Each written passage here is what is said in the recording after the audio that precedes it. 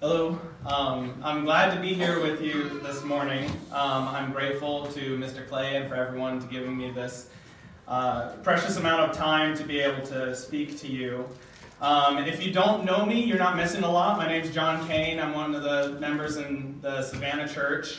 I'm going to be the first one to say I'm not a preacher. I'm not very good at it, and I don't necessarily enjoy it a whole lot, but I have a couple things that, or a few small lessons that I've learned from the Bible that has helped me in some big ways, and so I appreciate the opportunity to be able to share some of these small lessons with you and hopefully be able to encourage a couple of you in the ways that it's helped me.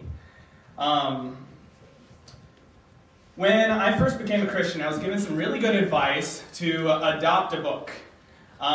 Basically, you pick a book of the Bible and you read it again, and you study it, and you memorize it, and you adopt it, and you make it your own, and you really just learn as much as you possibly can from this one single book. And that helped me a lot, and so I picked the book of Philippians. And so when I first became a Christian, I started reading the Bible for my own and stuff, and I just read Philippians, and I read it again, and I studied it, and I read it a couple more times, and struggled with my dyslexia to be able to understand it. And there are some really good lessons in Philippians that have helped me a whole lot. And so I want to be able to share some of those with you this morning. I always encourage other people to adopt a prophet, a gospel, and a letter. And so it's really helpful to be able to just study one thing really, really in depth, and it kind of opens your eyes to the amount of lessons and the density that the Bible has of really rich lessons. And so I want to be able to look at the letter to the Philippians this morning. Philippi is a Roman city. Basically, Rome would use that to retire soldiers to Philippi, and so they actually shared in Roman citizenship during this time. Just a little bit of context to Philippians.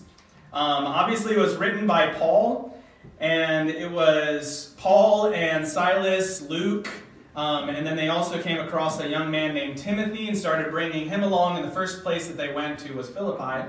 But at night, Paul had a vision, and you can find this in Acts 16, of a Macedonian man, and in the vision at night, he said, "Come and help us in Macedonia." And so they got up the next morning, immediately went to this, the first city they went to was named Philippi. And it was there they immediately were able to find a wonderful lady named Lydia, a God-fearing woman, and she immediately heard the truth and heard the gospel and became a Christian. He had a couple different things go on when he was in Philippi. They were basically being followed around by this demon-possessed slave girl who was bringing some profit to her master by fortune-telling, basically. And she was proclaiming throughout the city that these people are bondservants of the Most High God and proclaiming to you the way of salvation. After following Paul around for a long time, he eventually got annoyed and casted out the demon. And then the master of the slave girl was very upset at that because his means of some financial gain has now been gone. And so he sent Paul and the others to the authorities. They beat them with rods, and after many blows, they threw them in prison. And so this is one of the first things that they do here in Philippi. I heard a saying once where Paul goes into a new city. He asks, where's the place of worship? And then also, where's the prison? And he just kind of spent a lot of time there. But in this prison, it was verse 25, about midnight, they were praying and singing hymns and praise to God. The prisoners were listening to them, and suddenly a great earthquake came, and the foundations of the prison was shaken, and immediately the doors were opened and the chains were unfastened. And this jailer comes in, he sees that all the doors are open, he's about to fall on his sword. And Paul shouts out, "Wait, stop, we're all here." He comes in and asks, "Sirs, what must I do to be saved?" And whether he meant that in a physical sense or a spiritual sense, if you ask the Apostle Paul what you need to do to be saved, he's going to give you this answer. Believe in the Lord Jesus, and you will be saved, you and your household. And he took them and washed their wounds, and he and his family were converted.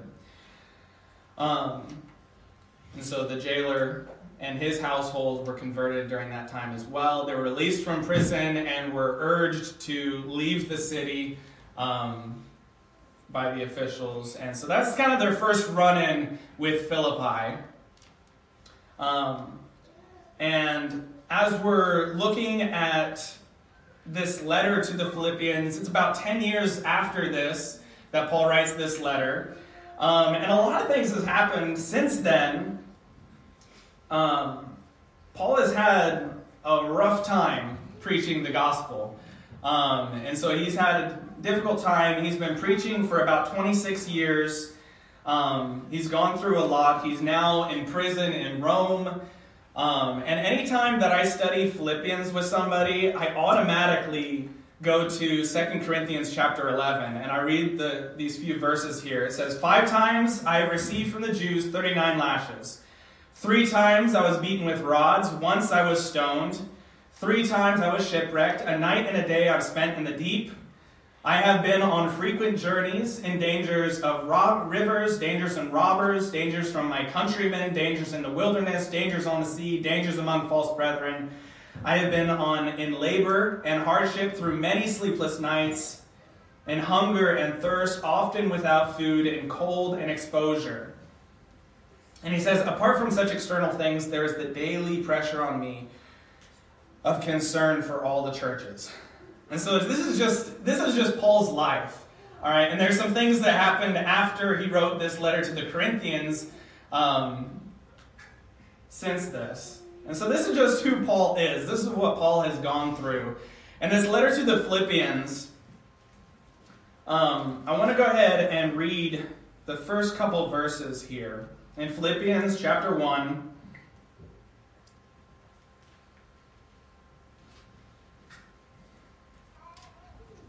verse 1. Paul and Timothy, bondservants of Christ Jesus, to all the saints in Christ Jesus who are in Philippi, including the overseers and deacons. Grace to you and peace from God our Father and the Lord Jesus Christ. I thank my God in all my remembrance of you, always offering prayer with joy in my every prayer for you all, in view of your participation in the gospel from the first day until now. So here we have this introduction to the letter of Philippians. And you look at verse 3 and 4, just talking about his thanks to God for them, for every remembrance. And you remember the first time he went to Philippi, he was beaten and thrown in prison. There's not... But Paul has an immense amount of joy in them. And he says, I thank God and I offer up joy in my every prayer for you all. In verse 5 it says, because in view of your participation in the gospel from the first day until now. This can mean a couple different things. First off, their salvation. They are participants of the grace of the gospel. And then also they themselves, their efforts in spreading the gospel since the first day. Something I want to be able to say here is that if we leave evangelism to gospel preachers, it's never going to get done. The Philippians were sharing the gospel from day one. We need to be able to teach what we know where we are from the first day. And then don't get discouraged. Keep on teaching as you're learning more and as you're growing. And then verse 6, for I am confident that he who began a good work in you will perfect it until the day of Christ Jesus. We need to be able to... This is a fundamental part of Philippians, this idea of this perfection, this perfect standard that we're supposed to reach. And the confidence in here is not that they themselves will be perfect of themselves. It is Jesus who it makes perfect. It's confident in he that began the good work will perfect it, will complete it in that day. And so it's this idea of continual growth, continually growing towards this idea of perfection. So in this letter to the Philippians, there is an immense amount of value and joy and excitement that Paul has. Despite everything that he's gone through, everything that he's experienced, everything he's going through currently when he's writing this letter, he is filled with such joy. Joy is mentioned 16 to 18 times, depending on your translation, throughout this 4-chapter letter. It is just so filled with joy, despite his circumstances. And I'm not entirely ignorant or oblivious to how hard life can be sometimes. And neither is Paul. Paul's going through some difficult things. Paul has had a very hard life. But it's in spite of all of that, he's able to find such joy, such purpose. And I've gotten so much encouragement from him. And so I'd like to be able to share a little of what I've learned from him in this and figure out how. How is Paul finding such joy despite all of this pain? So, Philippians chapter 1.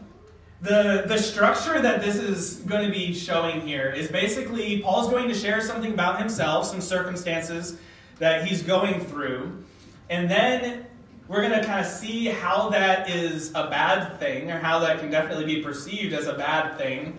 But Paul's going to be able to turn it and use it and see how God can use this for good.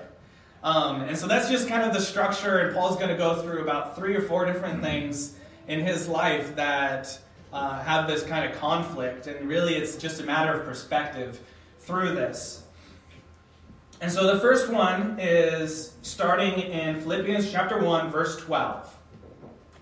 Philippians chapter 1, verse 12 says, "Now I want you to know, brethren, that my circumstances have turned out for the greater progress of the gospel, so that my imprisonment in the cause of Christ has become well known throughout the whole Praetorian Guard and to everyone else. And that most of the brethren, trusting in the Lord more because of my imprisonment, have far more courage to speak the word of God without fear." So obviously right now, Paul is in prison in Rome. And that's not a very difficult thing to see how that can be bad. You can see that Paul is an amazing evangelist. He is somebody who is furthering the gospel everywhere he goes. And you can kind of see if Paul's in prison, the gospel's kind of incarcerated. It's put to a halt. He's not able to go around. He's not able to evangelize nearly like he would like to. And so his traveling is put to a halt as well. Paul being in prison is a major hit to the gospel. And you kind of see that if he's in prison, he's in house arrest, he's possibly chained and shackled to these prison guards. Gospel's not able to do a whole lot right now. And that's what we might think seeing this. But you also see what Paul says here is that his imprisonment has turned out for the greater progress of the gospel. And he says that my imprisonment in the cause of Christ has become well known throughout the whole palace guard and to everyone else. So Paul's here in prison, shackled to these guards, not able to go anywhere. He kind of flips it around and says, I have a captive audience here. And so you know who he's talking to about Jesus? The guards that he's shackled to. The whole palace guard is spreading with this news about Paul being in prison and why Paul's in prison. It is spread throughout the whole palace guard. I want to turn over to chapter 4, verse 22 real quick. When he's giving his farewells in this letter, he says that all the saints greet you. especially those of Caesar's household. So word has spread from Paul in prison and has spread around so that now there are believers in the household of Caesar. And let me tell you a little something about Caesar. This is Caesar Nero. This guy is a psychopath. He's the one that lit Rome on fire and blamed it on the Christians. He's the one that thought it was amusing to put Christians in the Colosseums with lions and tigers. He's the one that would stake Christians in his garden and light them on fire as torches in his garden. This is not a friend of Christ.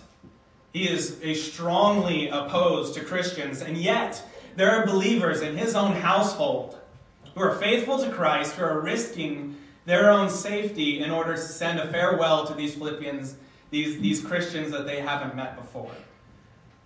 Paul's imprisonment has spread out so much to where it's been known to the whole palace guard and everyone else. And he says in verse 14 that most of the brethren, trusting in the Lord more, because of my imprisonment, have far more courage to speak the word of God without fear. They're seeing Paul in his circumstances. They're seeing the good that he's able to do and the joy that he's able to have in this. And it gives them courage to be able to speak the word of God without any fear. So that's the first point in Paul's circumstances. And that kind of gives you an idea of what this is going to be looking like throughout this lesson. The next one starting in verse 15. In verse 15 it says, "Some, to be sure, are preaching Christ, even from envy and strife, but some also from goodwill. The latter do it out of love, knowing that I am appointed for the defense of the gospel. And the former proclaim Christ out of selfish ambition, rather than from pure motives, thinking to cause me distress in my imprisonment." All right, so we have these different people who are preaching Christ, and some have good motives. They're preaching Christ out of good motives. But then there are some who are preaching Christ out of envy and strife, hoping, or with selfish ambition, hoping to cause Paul distress. So you have, obviously, these people are preaching Christ with wrong motives. And they're trying, in preaching Christ, to hurt Paul while he's in prison. Like, talk about kicking a man when he's down. They're trying to hurt Paul and bring Paul distress through their preaching. So you think about Paul and the Christian leaders.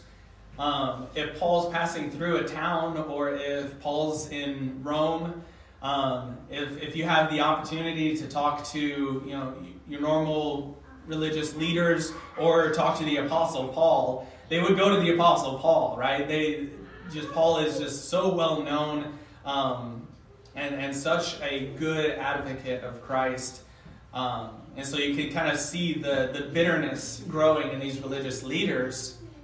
And they're jealous of Paul's situation and who Paul is. And they're starting to think, okay, fine, you know what? Paul's going to convert 100 people. I'm going to convert even more. And you hear Paul's response to this. Great, go for it. He says in verse 18, "What then? Only that in every way, whether in pretense or in truth, Christ is proclaimed. And in this I rejoice, yes, and I will rejoice." He is just concerned that the gospel is being preached. That is his goal. That is his purpose. And that fills him with such joy. And this statement here, "In this I rejoice, yes, and I will rejoice," this is not Paul telling himself to toughen up and plaster on a fake smile. This is Paul's true passion. This is Paul's care and his love and zeal for the kingdom, and his confidence that it will progress despite trials. Now his next circumstance, starting in verse 19, is a little bit darker. In verse 19, it says, "For I know that this will turn out for my deliverance, through your prayers and the provisions of the Spirit of Jesus Christ, according to my earnest expectation and hope, that I would not be put to shame in anything, but that with all boldness Christ will even now, as always, be exalted in my body, whether by life or by death. For to me to live is Christ, and to die is gain. But if I am to live on in the flesh, this will mean fruitful labor for me. And I do not know which to choose, but I am hard-pressed from both directions, having the desire to depart and be with Christ, for that would be very much better. Yet to remain on in the flesh is more necessary for your sake. Convinced of this, I know that I will remain and continue with you for your progress and joy in the faith, so that your proud confidence in me may abound in Christ Jesus through my coming to you again. Paul is waiting to be tried in Rome, and death is a very real possibility. That's something that is very real. And so obviously, Paul can die. This could be the end. And that would be awful. And you think of also of all of Paul's influences that he has on the churches.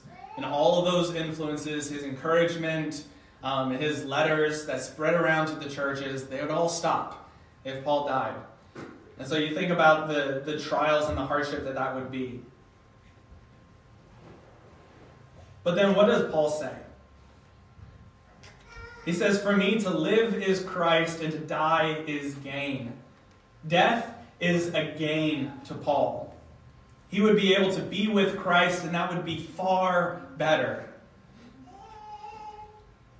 His fervent, exhausting work, his constant concern for the churches would finally be over, and he would be able to rest with God in peace, finally. And I want us to be able to pause here for a second and be able to see Paul's deep conviction. It gave him hope. It gave him excitement. And it fueled his life on earth. And it gave him endurance to be able to overcome the trials and the hardships of life. He longed for heaven so much. And I want to be able to challenge us with this. Like what Mr. Clay was saying this morning in class. We need to be focused on heaven. And I think this conviction and this true belief in heaven is something that is unfortunately rare. But it is incredibly necessary for Christians. And this kind of creates another struggle for Paul in the same scripture. And that is that he might have to keep on living. He might have to keep on working. And obviously the continued work that he would do, his anxiety, his care for the churches, it would continue. And it brings up this word in verse 20, shame. In verse 20 it says, according to my earnest expectation and hope that I would not be put to shame in anything, but that with all boldness Christ will even now, as always, be exalted in my body, whether by life or by death.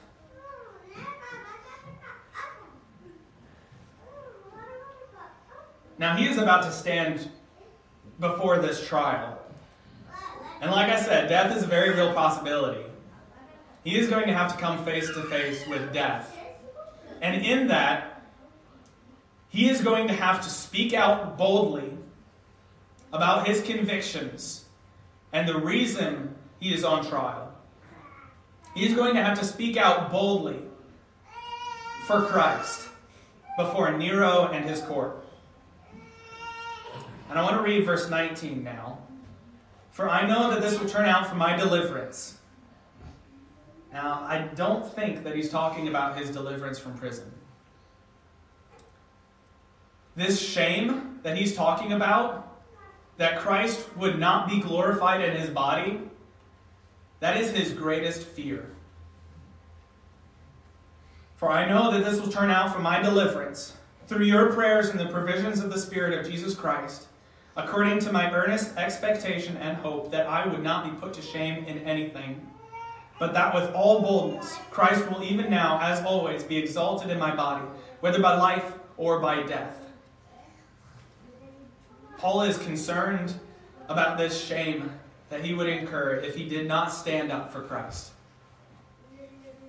And that is a difficult thing to be able to face. Clay brought up the situation of an extreme where somebody puts a gun up to your head and you have to deny Christ or be killed. And I think a lot of this,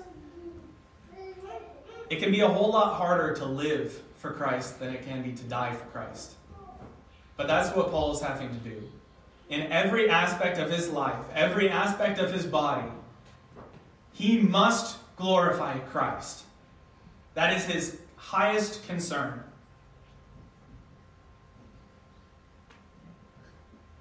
And so this conflict that's in Paul, in verse 22, says, "But if I am to live on in the flesh, this will mean fruitful labor for me. And I do not know which to choose, but I am hard pressed from both directions.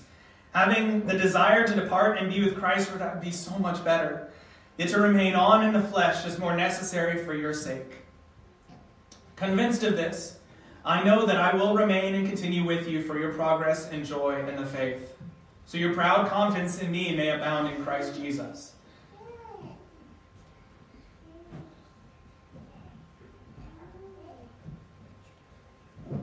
This conflict that Paul has, Paul is alive, and therefore God still has a plan for him. And I want us to be able to hear ourselves in this, and I want you to listen very carefully. If you're listening this morning, if you're here this morning, that means a couple things. Number one, you're alive. And therefore, God has a purpose for you. God has a plan for you, where you are in your life.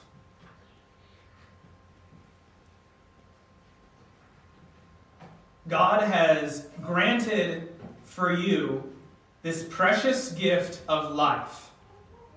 And it is not a one-time gift. God did not create the world, spin it, and let it go. Every day is held together by His design and His purpose. And every day is an added gift of life. And that is because God has a plan. That is because God has a purpose for you in your life where you are.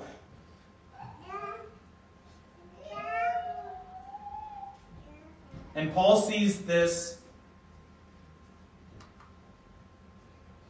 as life being more fruitful for him right now, because that's where he's at.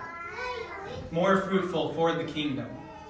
Verse 26, that your proud confidence in me may abound in Christ Jesus.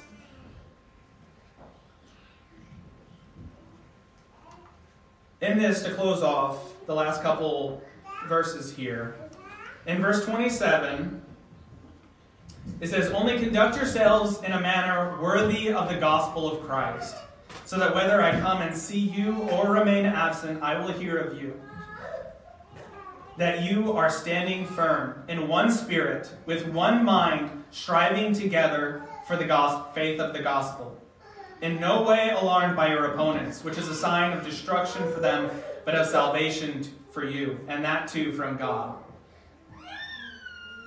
There's this word here, conduct. In Greek, it's politieusthe, and you can kind of hear this word politic in that. He's saying that you need to conduct yourself politically. Act in a way worthy as citizens.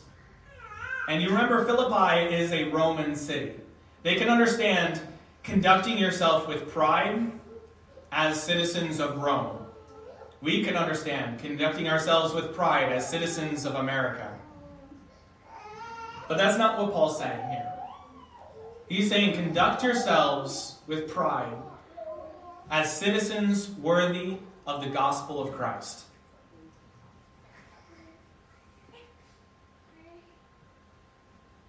We are not Americans, and these Philippians that he's writing to are not Romans. They are Christians.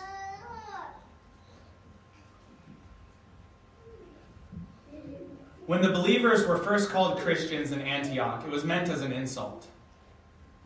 They said that these people are so radical about this Messiah that might as well live with him. It is spot on. We belong to Christ. We live for Christ. We live in Christ. We need to conduct yourselves in a manner worthy as citizens of Christ, so that whether I come and see you or remain absent, I will hear of you. That you are standing firm with one spirit, with one mind, striving together for the faith of the gospel, in no way alarmed by your opponents, which is a sign of destruction for them, but of salvation to you, and that too from God. In this, I kind of get this image of a football team, and they're all standing elbow to elbow, and they're pushing on that padded practice sled that the coach stands on to make it a little bit easier. And they're pushing against it, and if somebody's just kind of touching it, but not really pushing it very hard, you know, the whole team feels that.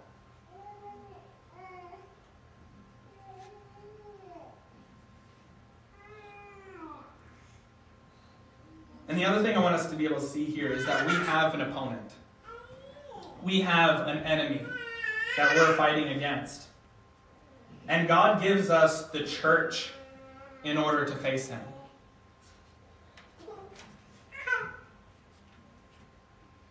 The last scriptures here, verse 29. For to you it has been granted for Christ's sake, not only to believe in him, but also to suffer for his sake, experiencing the same conflict which you saw in me and now here to be in me. I love the phrasing here. For you it has been granted. You kind of get this idea of a gift. God is giving you this gift, not only to believe, but God is giving you a gift to suffer. And he's saying that you're experiencing the same conflict which you see in Paul. Here in Philippians chapter 1, you're seeing these conflicts in Paul. And his hope is that you handle them in the same way that Paul is handling them. To be able to bring all glory to God in our life. To be able to close off my final hope in this, and the takeaways that I hope you're able to grasp as we've gone through just some very, very brief highlights of Philippians 1, is that we can be such self-focused people. We can be consumed with things that are just happening inside of our lives, and we need to stop thinking of ourselves so much. We need to put our true focus on how God can be glorified in our lives and in our circumstances. Secondly, we need more faith in God. God is alive. And God is active. And we need to actually believe that. That God has purpose today in our lives. We need to be able to trust in God more. And we need more unity in one another. You need more unity in the church. In John chapter 17, verse 21, Jesus prayed that his believers would be one, even as he and the Father are one. God has given us his word, and he has given us the church. And neither should be underestimated or ignored. Life is hard. There are some real challenges that come up in life that we do not expect. And we need help. And we need to let God help us. And we need to let the church help us. These are God's tools. And he knows that we need help to be able to achieve the goal. And finally, we need more purpose in our lives. We need to be able to live and see purpose behind our struggles, behind the things that we're going through. We need to be able to refocus ourselves on God and what we can do for the kingdom. So I hope this has been encouraging, and I hope this can help and encourage some of you here. If there's any need from anyone here, this is a good time to do that as we stand and sing this song.